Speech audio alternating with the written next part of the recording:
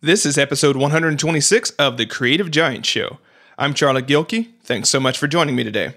Today's episode is a requested reading of a previously published post on Productive Flourishing named Stop Lying and Start Creating. The key idea is that we creative people are particularly adept at making up stories and lies that keep us from doing the work. This is especially true about quote-unquote research, which can be a particularly sophisticated way of hiding from the work you need to do. Ready? Let's do this. Welcome to the Creative Giant Show, where we go behind the scenes about what it means to live a life full of creative and professional success. Creative giants are talented, Renaissance souls with a compassion-fueled bias towards action. Now, here is your host, Charlie Gilkey. Creatives have a talent that perhaps exceeds our ability to create. The ability to convince ourselves that the props we've set up to keep us from creating are real. There's always organizing, list making, office cleaning, chores, research, or toenail clipping to be done. I often wonder if that's why so many creative people resort to meta-doing so quickly. After all, we can always come up with creative ideas, lists, dreams, and next actions. That's one part of what we do that we love. Ideas are fun. Doing something with those ideas and sharing them with others, well, not so much sometimes.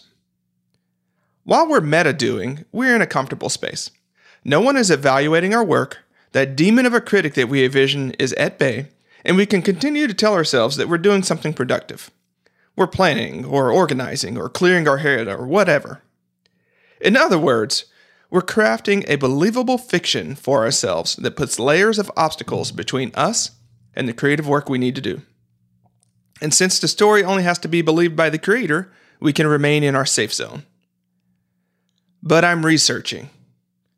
The way I see this tendency manifest itself the most in creatives is with research. We read other writers' work, look at other painters' paintings, other coders' code, other people's business ideas, and we do some more research. We collect research that discusses the research of others. And then we label the research, categorize it, file it, and put it in the other piles of research that we have. Which, by the way, we need to come up with a better way of filing and research. And we need to see what that old research has to do with the new stuff. And. It's a prop, folks.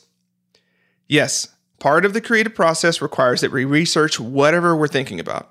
But if you find yourself nodding your head at what I'm saying, you know that there's a point in which you have enough information to do something, and there's a point in which you're using research as a way to get around creating. No amount of information or inspiration is going to solve the problem, for the problem has nothing to do with information. You are a creator, not a researcher. What you may not realize is that research, at a certain point, gives that scared part of you even more reason to be scared. Those experts and their massive amount of work dwarfs your abilities and your contributions. What's the point of you trying? Yet another lie you tell yourself and believe nonetheless. Just start creating. If I've called you out, you're no doubt thinking, oh crap, what now? Where do I start? Pick a topic or idea. It doesn't matter which one, and start doing something with it. If you're a writer, commit to picking a topic and write 300 words about it. If you're a designer, commit to freehanding the frame of the idea in your head. If you're a painter, start the broad strokes on the canvas. If you're a coder, define a problem or function and code the solution.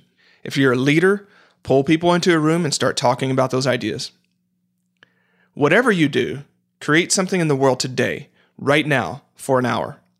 Even better, give yourself 2 hours to get some real progress on it. Make it crappy, but make it. You don't have to keep it, love it, or share it, and you can undo anything that you've done. But you can't undo or get back the time you've spent creating fictions for yourself. Now, go and create something.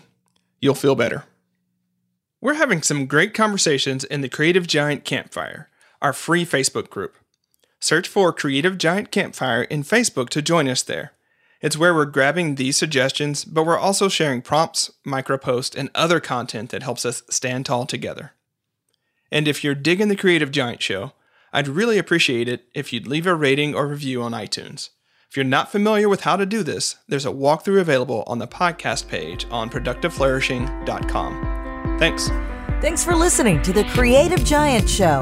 To find more tools and inspiration for creative giants, head on over to productiveflourishing.com. Stand tall, creative giant.